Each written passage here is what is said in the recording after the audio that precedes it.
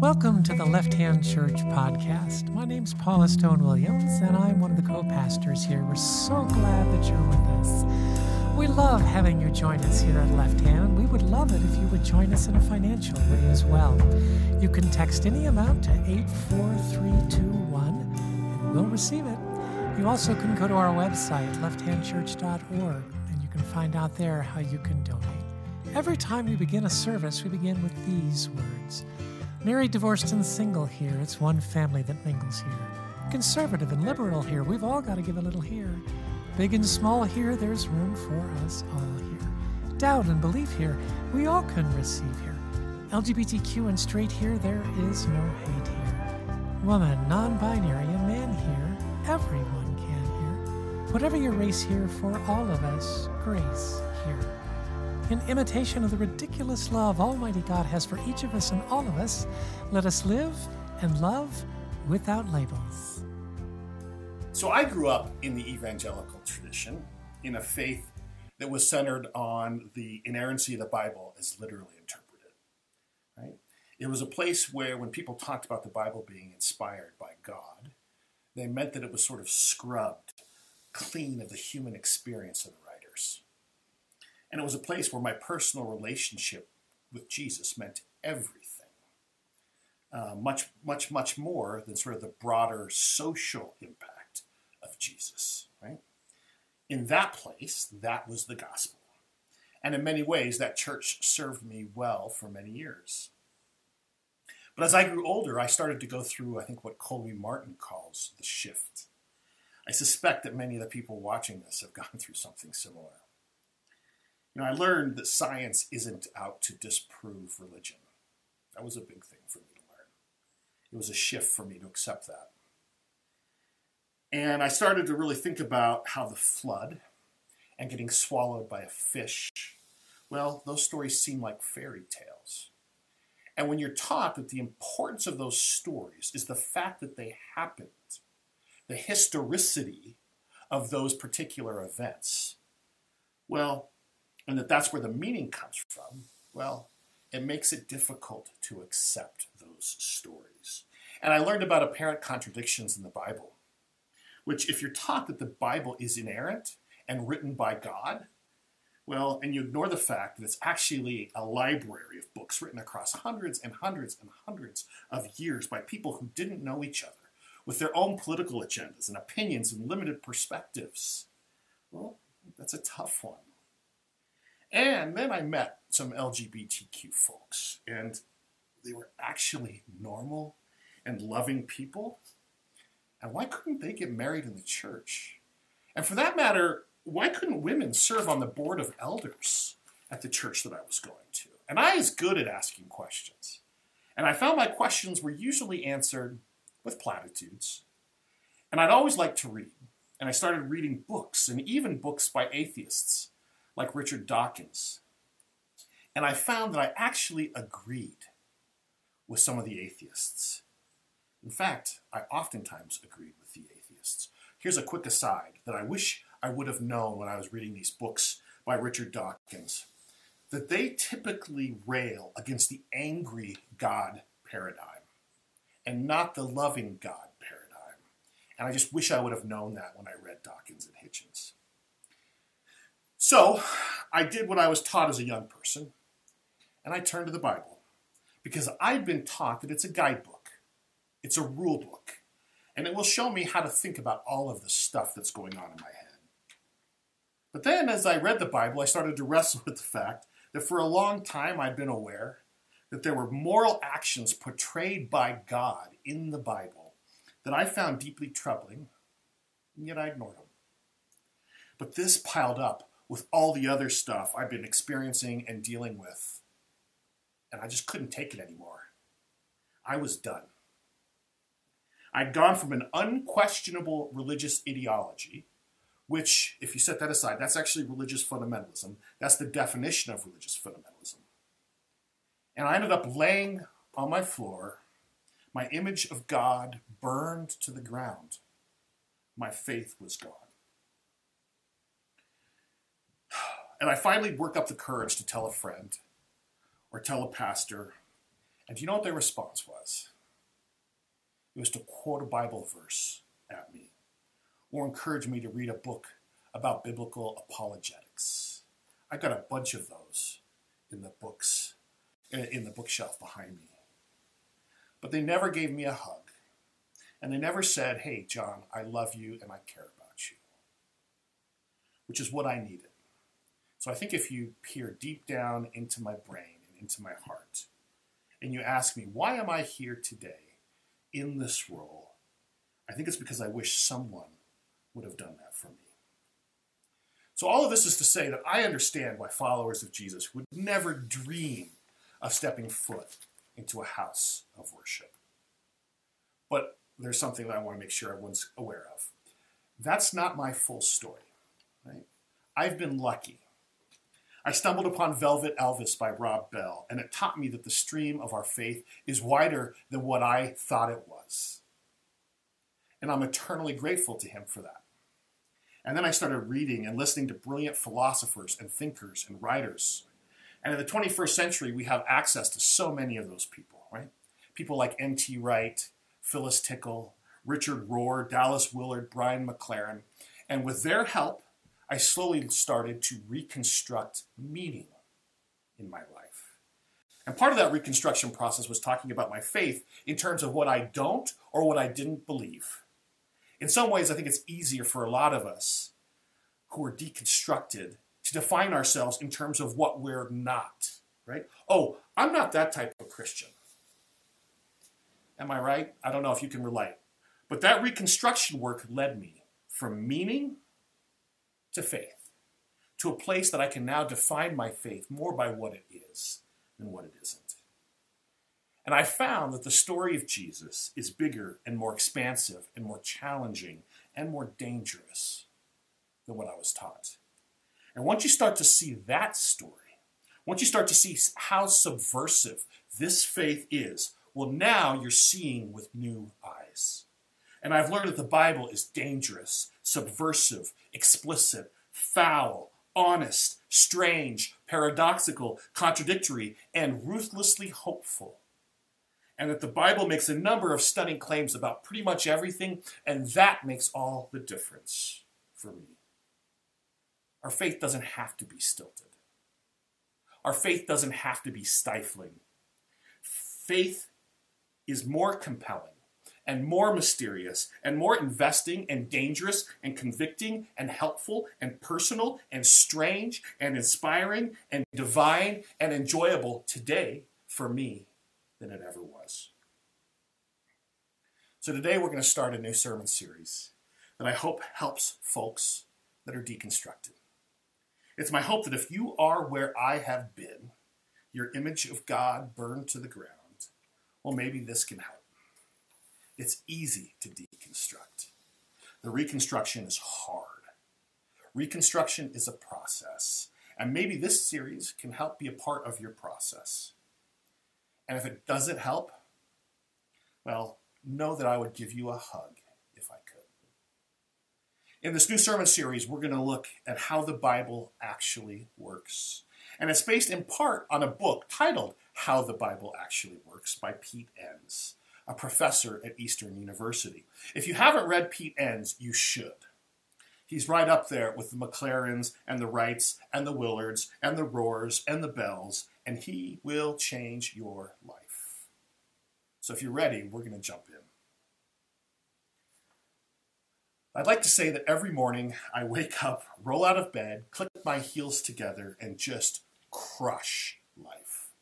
I'd like to say that I wake up at 5 a.m. so I can go down into my basement and ride the Peloton bike for 45 minutes, because a 30-minute ride, well, those are for slackers. Oh, but only after I've read the Bible for 30 minutes. I'd like to say that I think immediately about how to build efficiency into my day. How I'm going to optimize my commuting time, how I'm going to align my strengths with my structures in the day. I'm going to get in some good skill development for my work, maybe do a little business development. I'd like to say that I eat a very healthy meal.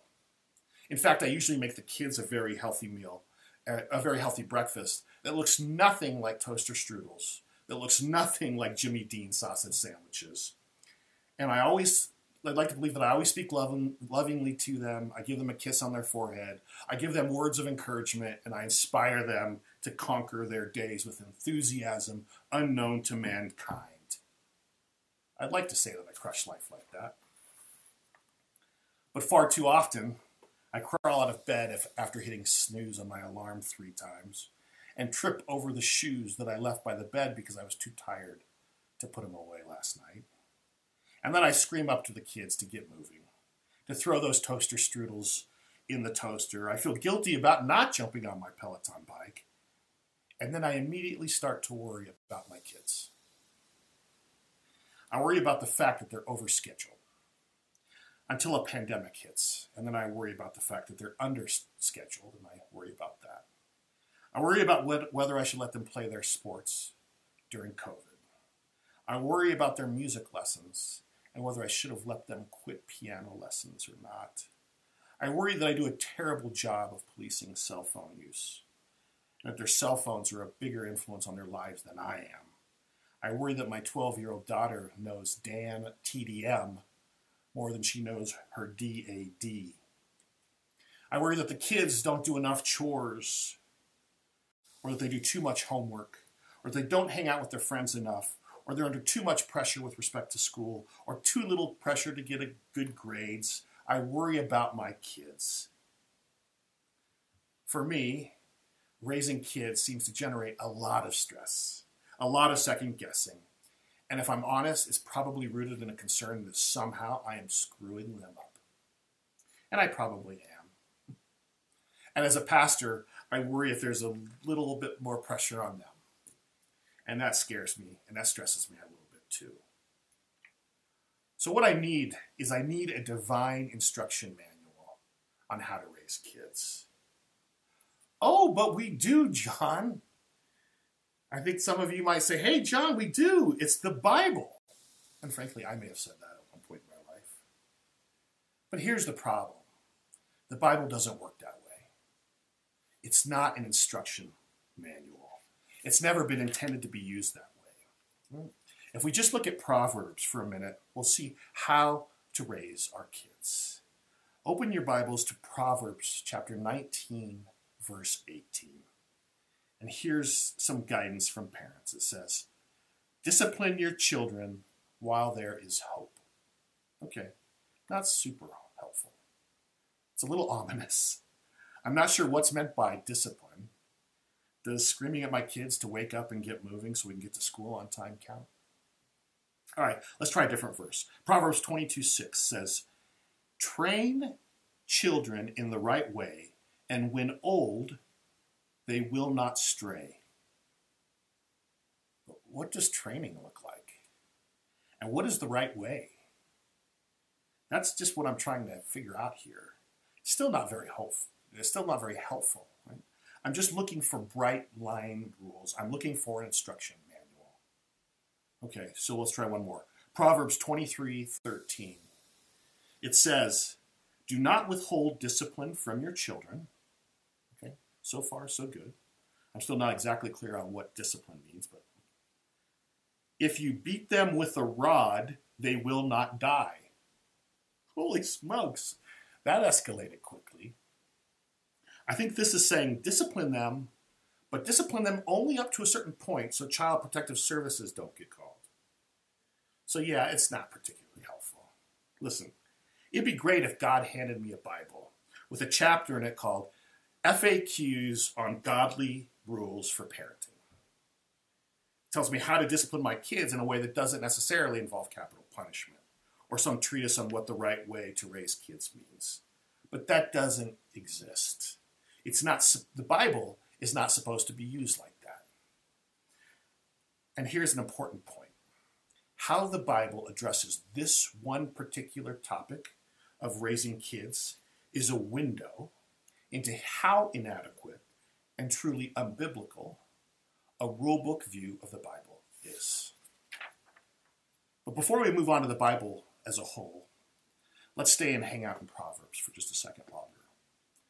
Proverbs actually makes clear that seeking wisdom rather than grabbing for answers is what the life of faith is all about. Seeking wisdom rather than grabbing for answers is what the life of faith is all about. Right?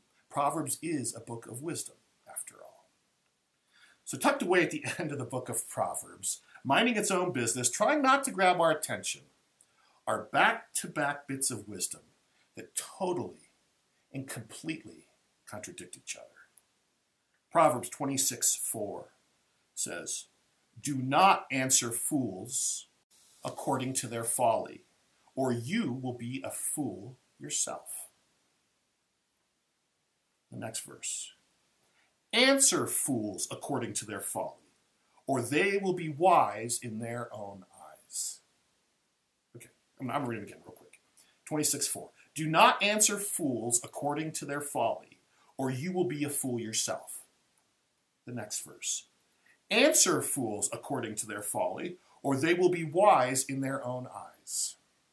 So wait, do you answer fools according to their folly? Yes or no? And this is not a small topic. It's not a minor issue. Fools is a catch-all term for haters of knowledge, for slanderers, for people who are stubborn, ignorant, prideful, greedy, etc. Right? Today, a term we'd use for this is a jerk. For some reason, I think of these verses when I come across something on Facebook, a comment on Facebook that is so foolish, and I'm wrestling with whether or not to respond to the post or just to move along. Now, these two verses clearly are contradictory, but that is not a problem that needs fixing. The biblical writers weren't stupid. They weren't idiots. They weren't intentionally contradicting themselves within just a couple of sentences. Instead, they put them next to each other to make a point. That sometimes it's best to answer a fool, and sometimes it's not best to answer the fool. What option is best at this particular moment in time? We see a lot of nasty Facebook comments, for example. Well, that depends on all sorts of factors that are difficult to anticipate. So each time we read a nasty Facebook comment, we have to decide in the moment, what is the best way forward for me in this situation? Maybe the person that put the comment up is just letting out anger and fear and needs a space to vent. Or maybe this person's been burned and needs a safe space to just sort of throw up on the computer screen. Or maybe this person needs a smackdown. The point is that Proverbs 26:4 and 5, it doesn't tell us what to do. It doesn't tell us how to think. It wasn't designed to do that. Instead, it models something better. The permission to think it through. Permission to figure it out. To learn from your own experiences from last time. In fact, the contradiction sets up our expectation that we have to think it through. Some of us might have heard that contradictions in the Bible are bad. They're not. They're revealing. Now, the Bible doesn't usually lay out contradictions so nicely side by side. Usually they spread it out over the entire book, like with wealth. Let's look at Proverbs 10:15. "The wealth of the rich is their fortress. The poverty of the poor is their ruin." Okay, so being rich is good protection. Being poor can be ruinous. Again, the wealth of the rich is their fortress. The poverty of the poor is their ruin. Let's look at Proverbs 18:11.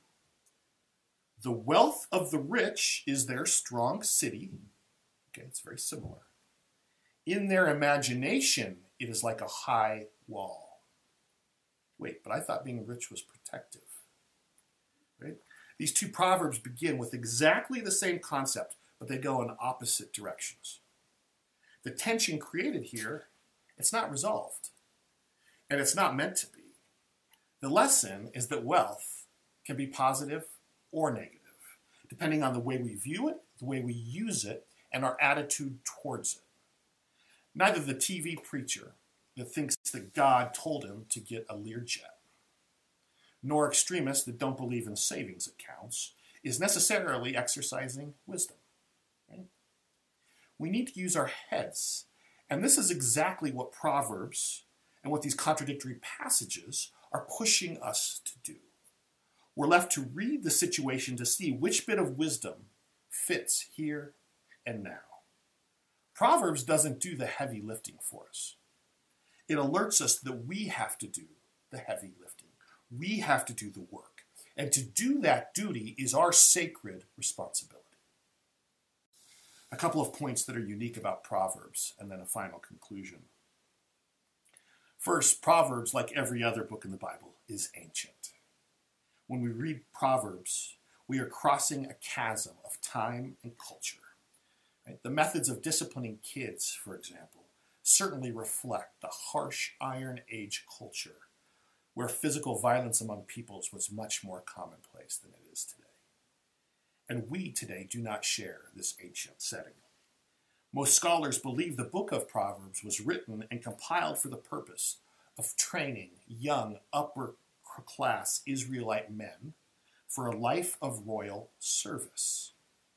This is why the book is addressed to sons and not daughters, and gives a lot of weight to topics that are most relevant to the ruling class, like wealth and justice. So again, Proverbs is written to young upper-class Israelite men to prepare them for a life of service, of royal service specifically. But here's a twist. Centuries later, this book was included in the Old Testament, or the Hebrew Bible. So the book is transformed from a book for some in a unique situation, training sons of upper-class Israelites for a life of royal service, to a book for everyone, a book for all of us. This shows that the ancient Jews who made the decision to include this book in the Hebrew Bible saw value in the book beyond the purpose for which it was originally written and beyond the purpose for which it was originally intended. And so the point is that the book's very inclusion in the Hebrew Bible is already a giant change. It's a giant change of the book's nature. It's a move of the book from one purpose to another. If this didn't happen, this ancient book of Proverbs would forever remain a historic artifact, something that poor people that study early Jewish royal behavior as a career would be reading. But because Proverbs was included in a library of sacred books meant for all, it now flies off the page of its ancient origins and invites us to bring it into our current time and space. Right? The book was not intended for this purpose, but it now serves this purpose well. The fact that the books of the Bible itself, the purpose of them, have changed over time. Right? The purpose of the stories that make up the Bible have changed over time. It's a theme that we're going to come back to as we go through this sermon series. And this raises one of the big points of the sermon series that we're going to be talking about. The book of Proverbs models for us how the Bible works as a whole. The Bible, like Proverbs, is ancient, it's ambiguous, and it's diverse. And because of this, the Bible as a whole demands the same wisdom approach as Proverbs.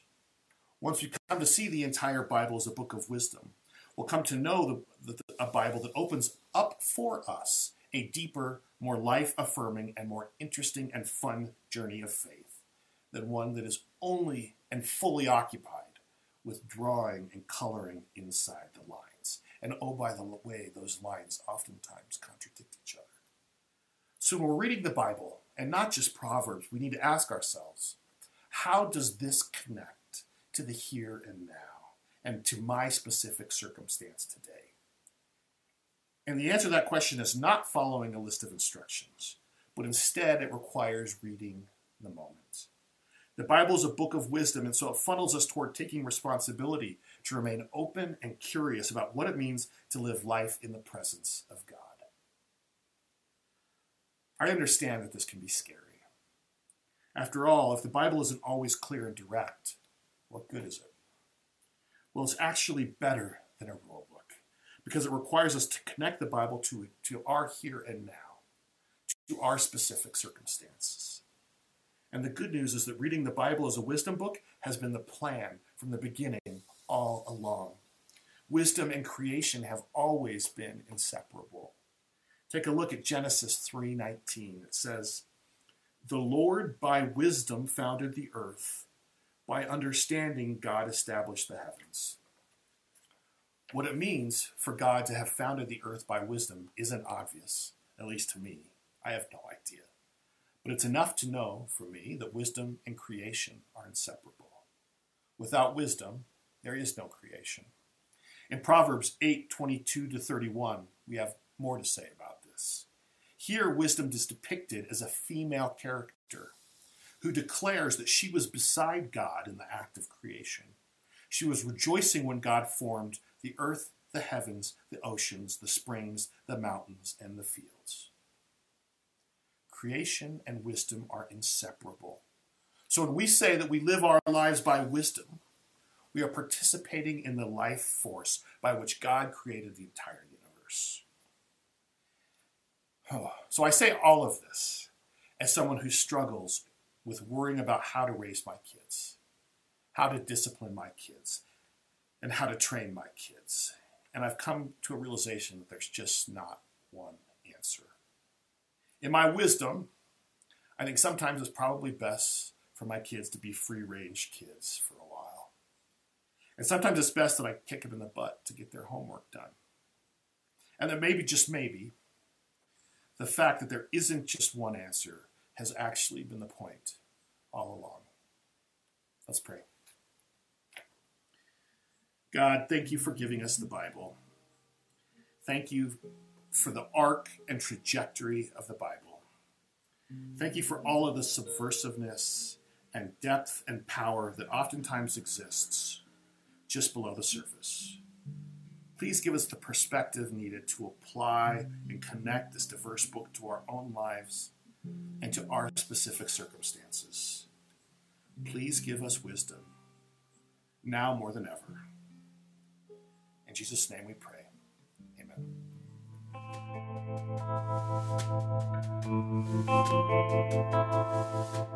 This is John Gaddis. I'm one of the co-pastors here at Left Hand Church.